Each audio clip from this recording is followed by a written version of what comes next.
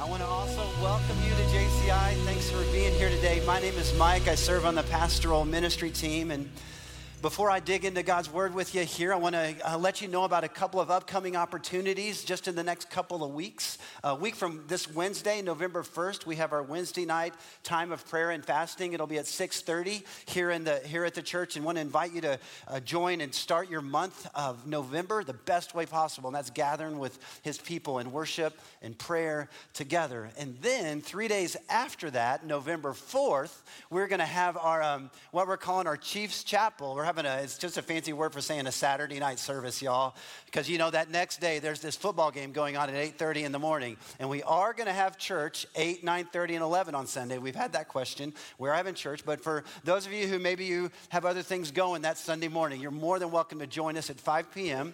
on that Saturday night, November the 4th, for what we're calling our Chiefs Chapel Saturday night service. Well, 2023 has been quite a year in the Evans household. It's been a while since I've been in this position preaching, so I thought I'd maybe catch you guys up a little bit on our world. Just in the past 6 months, we've had a lot of life events go on in the Evans home.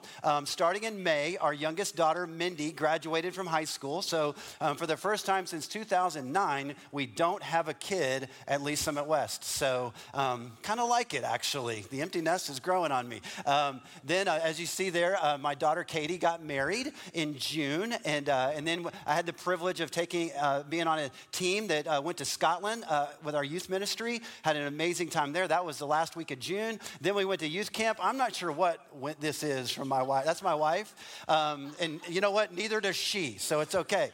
And then in August, right after camp, our son Andy got married, and then we took Mindy to Pitt State to college, and then we celebrated our 30th anniversary, and then what else happened? Then we started a bunch of groups, about 1,000 people in groups, and then Wendy and I went on vacation by ourselves. Yes, sir. It was awesome. So I'm glad to be back with you here today. We are in the series called The Surrendered Life. We've been walking through Paul's letter to the church at Philippi called Philippians. If you've missed one of the past 4 weeks, I'd encourage you to go back and watch, because Pastor Christian's been doing a great job just unpacking this incredible letter to us and for us. But today we're going to be in Philippians chapter 3. So I want to invite you to open your Bibles there. If you have the Bible app, you can open your Bible app there. If you don't have a Bible or a Bible app, that's okay. The words will be up on the screen for you as we get going here in our time of study here today. Well, the big idea of today's time together is simply this. You're going to hear me say it a lot over the next few minutes, and that's simply this, that Jesus is worth our everything. And my heart and my hope for you as we read through this letter is that we capture the heart of Paul, and that heart kind of captures you too. That you say, you know what, I want to love Jesus like this Paul writes about Jesus. I want to experience an intimacy with Jesus where I could also say the kind of things that Paul says here in this first half of Philippians chapter 3. And this chapter here begins with a command from Paul and a call and a reminder of a couple of things. He starts in chapter 3, verse 1, saying this. He says, "Further, my brothers and sisters, rejoice in the Lord. It is no trouble for me to write the same things to you again, and it is a safeguard for you." So the command that Paul gives right out of the chute here in Philippians chapter 3 is to rejoice in the Lord. In fact, over 16 times in this letter of Philippians, you see the word rejoice or joy. It's kind of an idea that Paul is trying to get across to these Philippians, that no matter what's going on in your life, there's always the opportunity to choose to rejoice. In fact, I'd say it this way: to rejoice is a choice. Hey, look, I'm a poet and didn't even know it. How about that? But to rejoice is a choice. And no matter what's going on in your life, good, bad, ugly, you have the opportunity every day to choose to rejoice.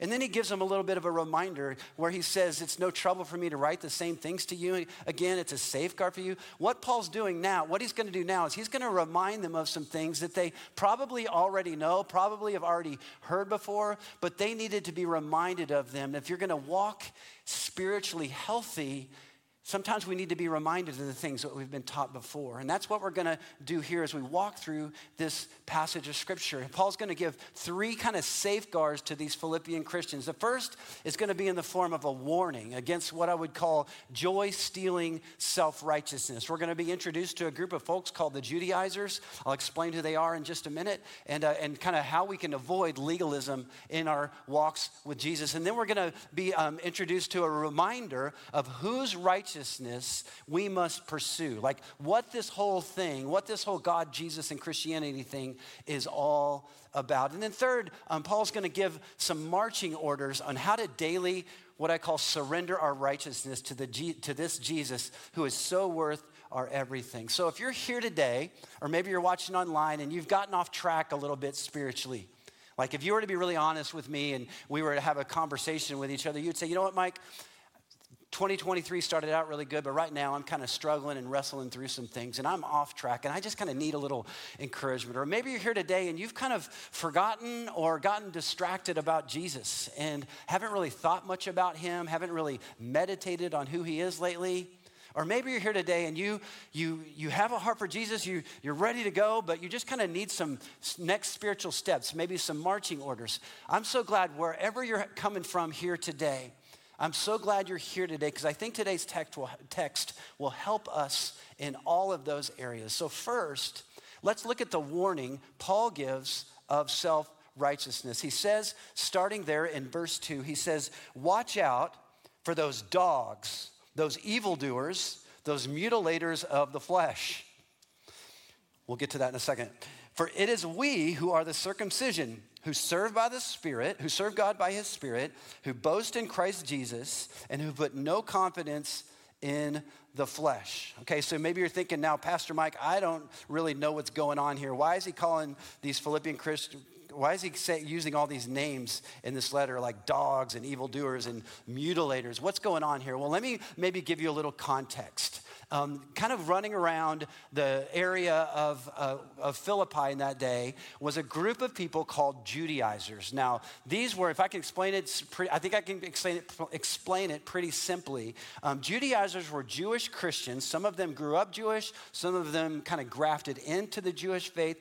But they all were there, and their whole deal was that they regarded the Levitical laws of the Old Testament as still binding on all Christians who wanted to be saved. And so if I were to put the cookies at the bottom shelf, I would say the Judaizers were going around telling people it was Jesus plus obedience to the law, that equals salvation. Okay, Jesus plus the law equals salvation. And they're going around telling people that's the way it should be. And one of the things they were going around proclaiming and enforcing was that if you became a follower of Jesus and you hadn't been circumcised as a baby, well, then you needed to go ahead and take care of that as an older person if you wanted to be a true Christian. And some people did this as a choice. Pastor Christian talked about that last week in his message, that Timothy was circumcised as an adult. But they were saying, these Judaizers were saying, you had to be circumcised as a requirement for salvation. And Paul is disagreeing with them, we'll see. He's saying you don't have to go back to the old ways in order to live a life centered around Jesus. You don't have to experience, that's not how you get righteousness. And Paul actually says to watch out for anyone who would tell you that. In fact, it goes so far as to call these Judaizers dogs. Now, how many of you here today have a dog? I have a dog. Most of the hands are up. Okay, and that's cool because dogs are awesome. My dog's name is Jerry, okay? Okay, I know it's kind of a silly name, but if you knew Jerry, he's kind of a silly dog, and so that's why we named him Jerry, okay? Paul's not talking about a pet dog that we like, the dog that you love. He's talking about the kind of wild animals that would kind of roam the streets throughout Europe in that day, that they were kind of vicious and they were homeless, and if you kind of went up to them, they would attack you. He was speaking about dogs in like a negative context here. And then he goes on to call them evildoers and then mutilators of the flesh, speaking to the circumcision issue, okay? And he was saying for those who are Christians, there was no need to go through those kinds of things anymore. That's not the way things were done. In fact, Paul says there in verse 3 and 4 that we are the circumcision, that it's not about jumping through ritualistic hoops and like all these different law-abiding things in order to prove your righteousness, but it's about trusting in Jesus. In fact, he says there 3 things. He says to serve God, if we serve God by his Spirit, if we glory in Christ Jesus, we pursue him, and then if we put no confidence in the flesh. In other words, we don't put our confidence in jumping through spiritual hoops to become righteous before God, but we put our confidence not in the flesh, but in Jesus. Okay, and that's the bottom line that Paul is saying. And then Paul kind of does something interesting here. He kind of transitions his conversation. He said, basically what I see him saying here is like, Philippians, if for the sake of argument, it like did matter. Like if I did put confidence in my flesh, I kind of stand on pretty good footing. Like Paul goes on there in verses 4 and 5, he walks through things he could put his confidence in, like his heritage, that he was circumcised on the 8th day as a baby, as the law required, as all Jewish babies would be circumcised. He was born of the people of Israel, so he's from the nation of Israel. He's a Hebrew of Hebrews, which means both his mom and his dad were pure blood Jewish, right? He was from the tribe of Benjamin, which is the tribe that gave Israel their first king, Saul, who Paul is named after, right? His former legalism, that he was a law-abiding, law-keeping Pharisee who studied under one of the great teachers of the day, a guy named Gamaliel, right? So he knew his stuff. His zeal, he persecuted the church. His self-righteousness, he, as far as the external demands of the law were, in other words, as far as being a law-abiding citizen, if anyone could be considered righteous, Paul could be considered righteous. When it came down to the law, Paul had it down, you guys. He could stand on equal footing with any Judaizer that walked the streets of that day. But Paul is saying here, guys, it is not about our spiritual resume. It's not about the notches, spiritually speaking, in our belt that make us righteous before God. It is all about following Jesus. Can I put it this way to you this morning? Paul's warning is simply this, that righteousness isn't rooted in what we do for God. It's rooted in what God has done for us through Jesus. Religion is about what you do for God. Christianity is about what God did for you through Jesus. And that is cause to celebrate. That is cause to rejoice. That is unbelievable. And I think that is the thing that changed the game for Paul, that took him from being a passionate persecutor of Christians to a passionate pursuer of Jesus. When he realized that it wasn't about the law, but that it was all about Jesus, that changed the game for him. And I wonder this morning, how has the grace of God changed you? Like if we were sitting, if you and I, or maybe me and Wendy and you and your spouse, if you're married, if we went across the hall there and we were sitting in the cafe drinking some of that great coffee that our volunteer home team makes for you every morning, every Sunday morning. And we were just sitting there talking and I asked you the question, how's the grace of God changed your life? Like if you were to give me like 2 or 3 things about how Jesus has worked in your life, what would you say? Like what would be your response to that? When did the spiritual light come on for you? And if it hasn't yet, maybe today's that day for you. Maybe today's the day where the spiritual light's going to come on for you. I hope and pray that that would happen. You know, one of my favorite books that I've read in my life outside of the Bible is a book by an author named Philip Yancey called What's So Amazing About Grace. It's a great book on the grace of God. And one of the stories he tells in that book is about a group of British philosophers and thinkers and theologians who got together in England about 60 years ago, and they were at this conference talking about comparative religions, what makes each religion unique and kind of how they contribute to the world. And they got to the point where they were talking about Christianity and Christianity's unique contribution to the world. And into the conference walks a medieval literature professor from Cambridge University named C.S. Lewis. And he walks into the room and he looks around and he sees all these kind of codgety old guys talking about things, probably smoking their pipes, doing their thing, wearing their tweed jackets. I have a picture in my mind like that. He walks in and he asks a question. He says, "What's all the rumpus about?" Now, rumpus is a cool word, isn't it? Don't you want to use the word rumpus in a sentence? I think you should make that a goal this week. Anyway, but he walks in and basically says, "What's going on?" The people in the conference, they tell him, they're talking about religions and different unique contributions they make to the world. And they asked Lewis, they said, what do you think the unique contribution of Christianity is? And he said, oh, that's easy. It's grace. It's grace. Do versus done, if we were to say it as Americans today. The fact that God loves us free of charge, that there are no strings attached when it comes to the love of God for you and for me. That's what sets Christianity apart, that we serve a risen Savior who has come and he died and he rose again so that we could have that great exchange. His righteousness could become ours and we could experience the grace of God on a daily basis, that we don't have to do anything for God because he's done it all for us. What we do for God is a reflection of our love for him, but we don't do it to earn our righteousness in front of him. Amen. That is a beautiful truth that Christianity has. And can I tell you that this same Jesus who was worth Paul's everything is also worth your everything. Paul speaks some amazing words as we continue on in our text of study here this morning. He starts talking personally about Jesus. And I love this so much. He starts in verse 7. He says, but whatever were gains to me, I now consider loss for the sake of Christ. What is more, I consider everything a loss because of the surpassing worth of knowing Christ Jesus my Lord, for whose sake I have lost all things. I consider them garbage, that I may gain Christ and be found in him, not having a righteousness of my own that comes from the law, but that which is through faith in Christ, the righteousness that comes from God on the basis of faith. Can I say this to you today, that it is the grace of God found in Jesus that is the greatest game changer that this world has ever seen or known or ever will see or will know. It is all about Jesus, you guys. Can I ask you another question? If we were sitting across the hall over at the cafe, drinking that coffee or tea or water or whatever it is you're drinking, I would not only just ask you how the grace of God has changed you, but I would ask you, like, how do you live out that grace in your life? And how has that changed the way you live your life every single day of your life? Because you see, this Christianity thing is not a religion.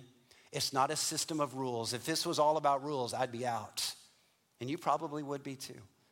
But it's rooted in the beauty and the truth and the goodness and the grace of God extended to us through Jesus. And if we were sitting across the table from each other and I was asking you questions, I would hope that you would go, hey, Mike, like, tell me about your story. And I'd go, hey, cool, I'll tell you. So many of you I haven't been in the pulpit here in a while, and so some of you don't know my story. I'll share a little bit of it now, but I would tell you this. I would tell you that I did not grow up in a family that valued God, Jesus, and Christianity at all, okay?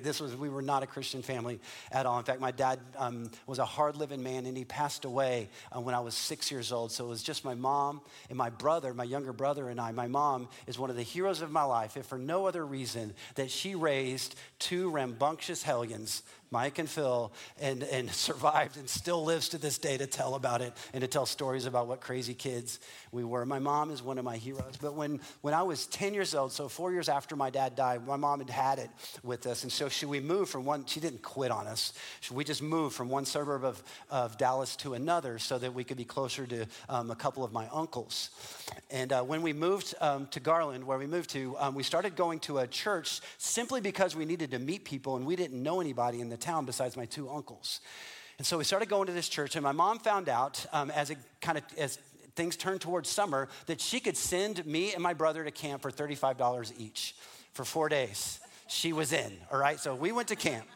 And while I was at this Christian camp called Impact, for the first time really in my life, I probably heard about God in my life, just, God loves you, but didn't really register. But at this camp, I had a great leader and it was a great evangelical camp. And at this camp, I heard for the first time in a way that I could understand that God loved me, that I was a sinner in need of a Savior, that Jesus died and rose for my sins, and that if I gave my heart to him, I could go to heaven when I die. It was that simple.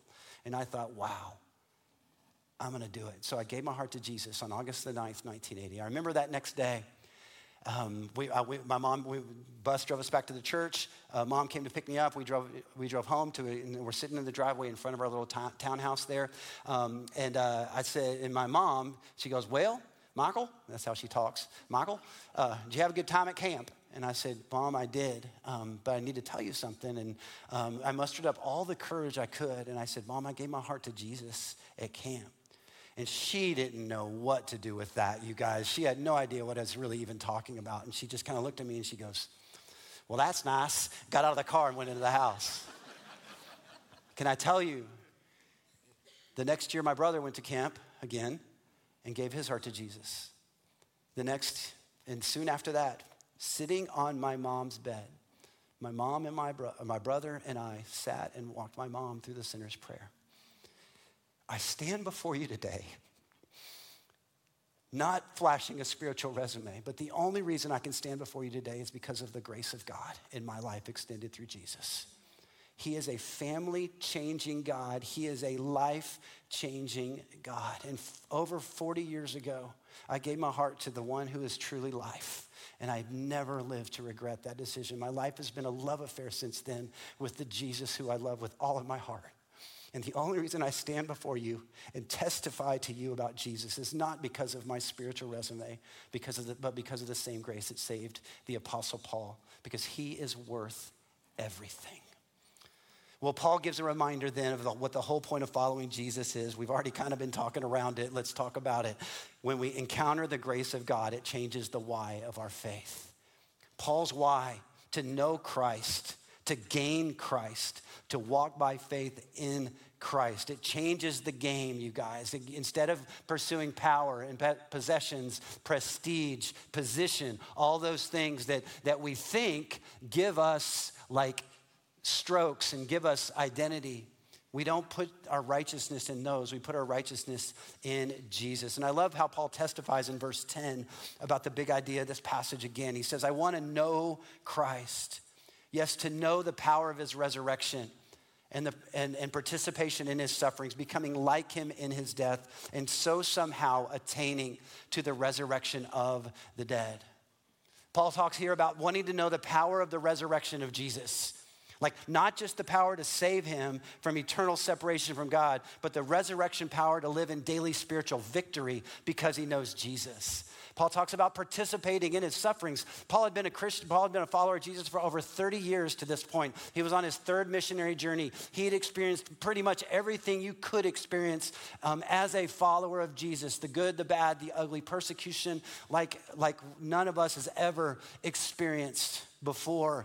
And he said he wants to participate with Jesus in those sufferings in a world that's hostile to Jesus. He said he wanted to become like Jesus in his death, knowing, probably had a premonition that the end result of his sanctification, the end result of his spiritual growth was going to be to die for Jesus. He knew that was coming. And then he says something very humble to somehow attain the resurrection of the dead, that one day he would be risen with Paul, or he would be risen with Jesus to be with him for eternity. This morning's reminder is simply this, you guys. Paul uses these verses here, 7 through 10, to remind us that it's all about Jesus and that he is worth our everything.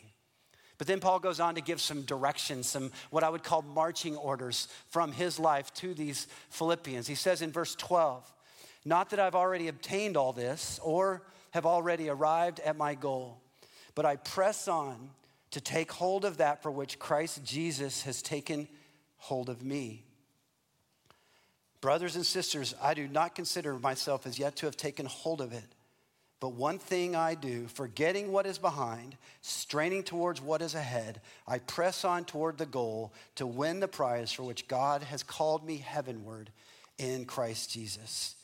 What's he saying here? He's saying, you guys, you need to run forward with endurance. Run this race persevering with endurance, focused on Jesus. He gives the guiding principle of his life to lean into Jesus always. So in light of the warning that Paul gives against the legalism of the Judaizers, and in light of the person and work of Jesus and who he is in his life, these marching orders are really simple. There's just two of them. One, like I already said, to pursue Jesus with endurance, to press into Jesus with your life and for your life. Whether you've been walking with Jesus for 6 months or 60 years, to continue to press into Jesus. Like I said, Paul had been a follower of Jesus for decades at this point, but his life's ambition was to continue to move forward in his relationship with Jesus. You say, what does that look like, Michael? Maybe let me give you an example. Just this past Tuesday night, I've been leading and helping to lead a group of men and women and couples through the book of Romans. It's been really fun on Tuesday nights here in the church, about 200 of us. And I'll teach, or someone, or Pastor Ryan, or one of our elders will teach. This past week, my wife taught. She's my favorite teacher. She's the best teacher. I don't know, I can say she's the best teacher in this church. Christian's probably watching. But she's an incredible teacher. I'll just say that. And she's an amazing teacher, okay? And then we'll do that for about 20 minutes, and then we dismiss to tables where people can discuss and do community and learn together what God's teaching them through the Word and all of that. So this past Tuesday, my wife taught, walked us all through Romans chapter 5, did a great job. And after she was done teaching, an older lady, Donna Higgins, she was in the last service, and she said I could say this, so it's cool. But Donna came up, and she just kind of touched Wendy on her arm and said, Wendy, you did such a great job. That was awesome. Can I get the video of that? I had a couple friends that weren't here, and I'd love them to hear it too, and all that. And Wendy was like, that's great, Dawn. And I was kind of eavesdropping, listening in, and I just said, I kind of looked at Donna, and I know her pretty well, and I just said, Donna, like, how old are you again? And she said, well, I'm 82. I'll be 83 this Halloween. And I thought to myself, Donna and her group of lady friends 2 years ago walked through our scripture track together. Remember, Shelley? They had that table right there in the front so I could keep an eye on them because they could get in trouble, okay? And so they spent 2 years ago, and then last year they spent a whole year studying the prophet Elijah, walking through different books, learning about his life. And then this year they're doing Romans. And I'm thinking to myself, you're 82 years old, wow. And I said, Donna, like, what keeps you coming to this? And she looked at me and she just said, Pastor Mike, I just have so much to learn. You know what it means to run with endurance? To when you've walked with Jesus for I don't know how long she has, 50, 60 years, to still have the humility to say, I still have a lot to learn. Because the Christian life is all about the good, the bad, and the ugly. It's all about serving and loving and then falling. And when you fall, getting up and repenting and pressing back into Jesus and moving forward spiritually. That's the goal. And you guys, is the race tough? Is it hard sometimes to walk with Jesus? Yes. Are there times when you just want to punt, when you want to exit stage left from the challenges we face as followers of Jesus? If you're anything like me, yes. I sometimes feel that way. Maybe you're here today and you feel let down, or maybe you feel hurt, maybe by this church, maybe by me. I'm sorry if I did. But you hear what I'm saying. Maybe you are here today and you're wrestling through some really, really difficult things and you're wondering, is it really worth it?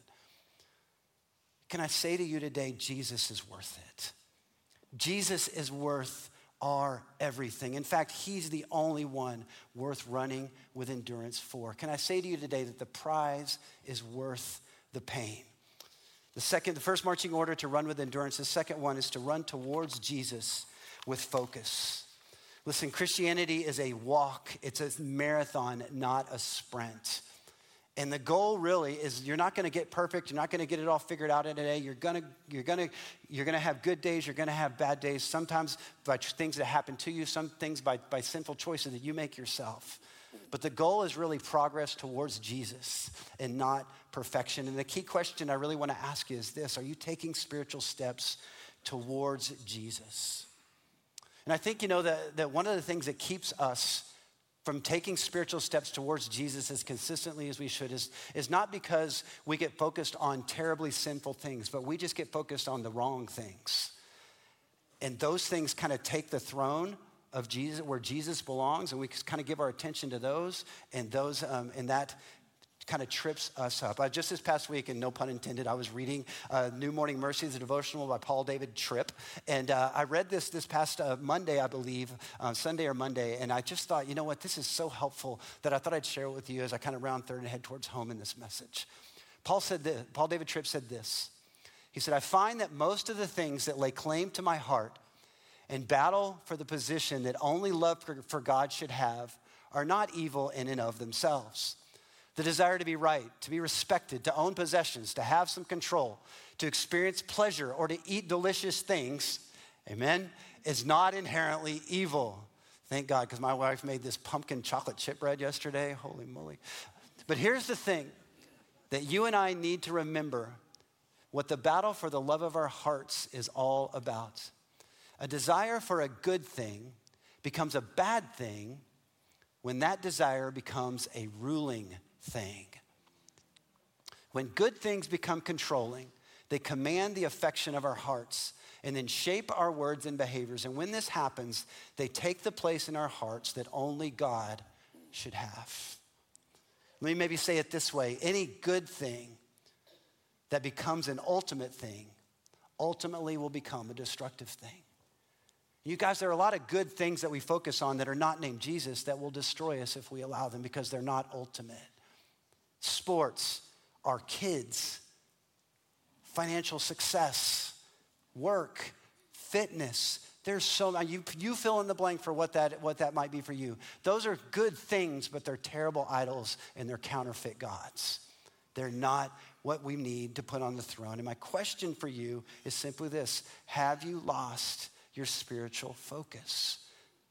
The Word of God today is saying, listen, lean into Jesus, run with endurance, and remember this journey is a road of progress, not perfection.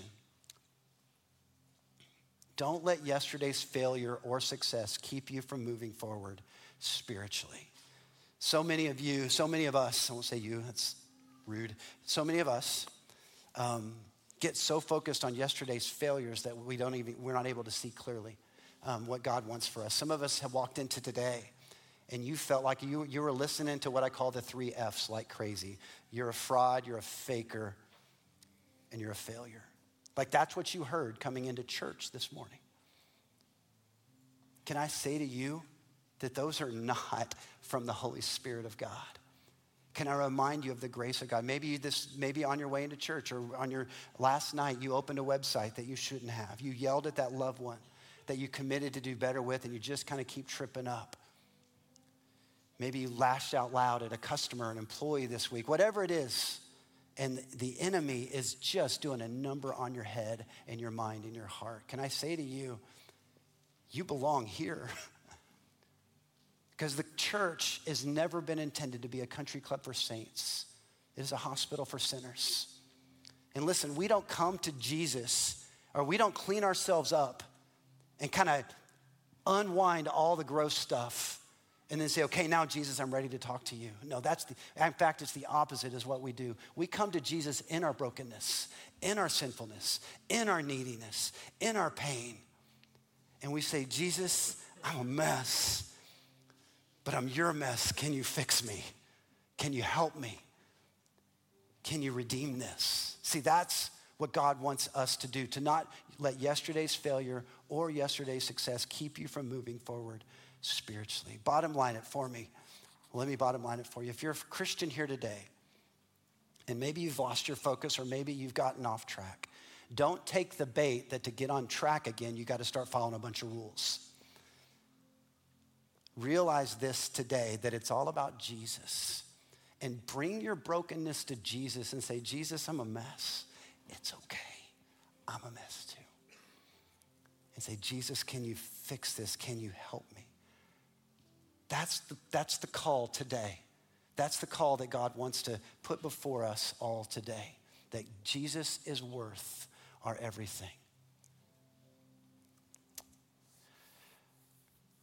So, if you're a Christian, don't take the bait that it's about following rules to make you righteous. But if you're not yet a Christian here today, or maybe you're just really far from God in your own heart and mind, and you're sitting here today and you're thinking to yourself, Mike, if that's what Jesus is like I've heard a lot of things about Jesus over the course of my life, but if Jesus is the one who died and rose for my sins and who doesn't want me to fix myself before I come to him, but wants me to come to him and then let him fix me, I got a lot of fixing, but I'm in on that.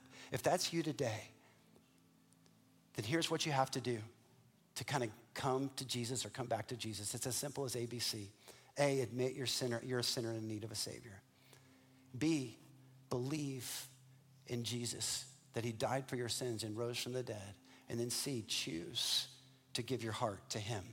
The Bible says in Romans 10:9, it says, if we confess with our mouth Jesus is Lord and believe in our heart that God raised him from the dead, then you will be saved.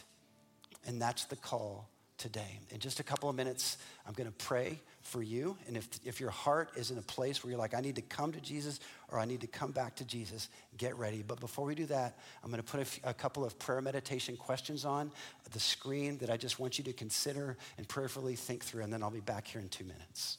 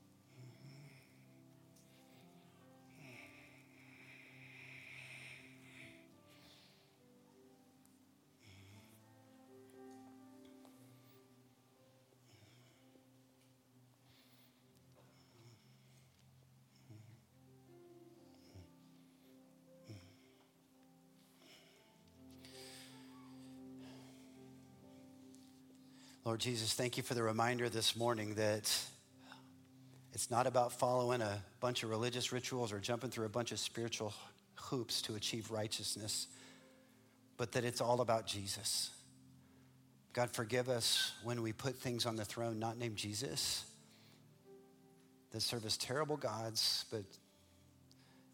but that we do anyway. God, forgive us for that. Lord, I want to pray right now for any young or old person here today who needs to come to Jesus, maybe for the very first time, to the real Jesus, the Jesus whose yoke is easy and whose burden is light, the Jesus who is full of grace, truth, of course, but grace. His arms are open wide. God, I pray that if there be any here today who need to give their heart to Jesus, they would, just in the silence and the safety of this moment, would admit what so many of us already have, that they're a sinner in need of a Savior.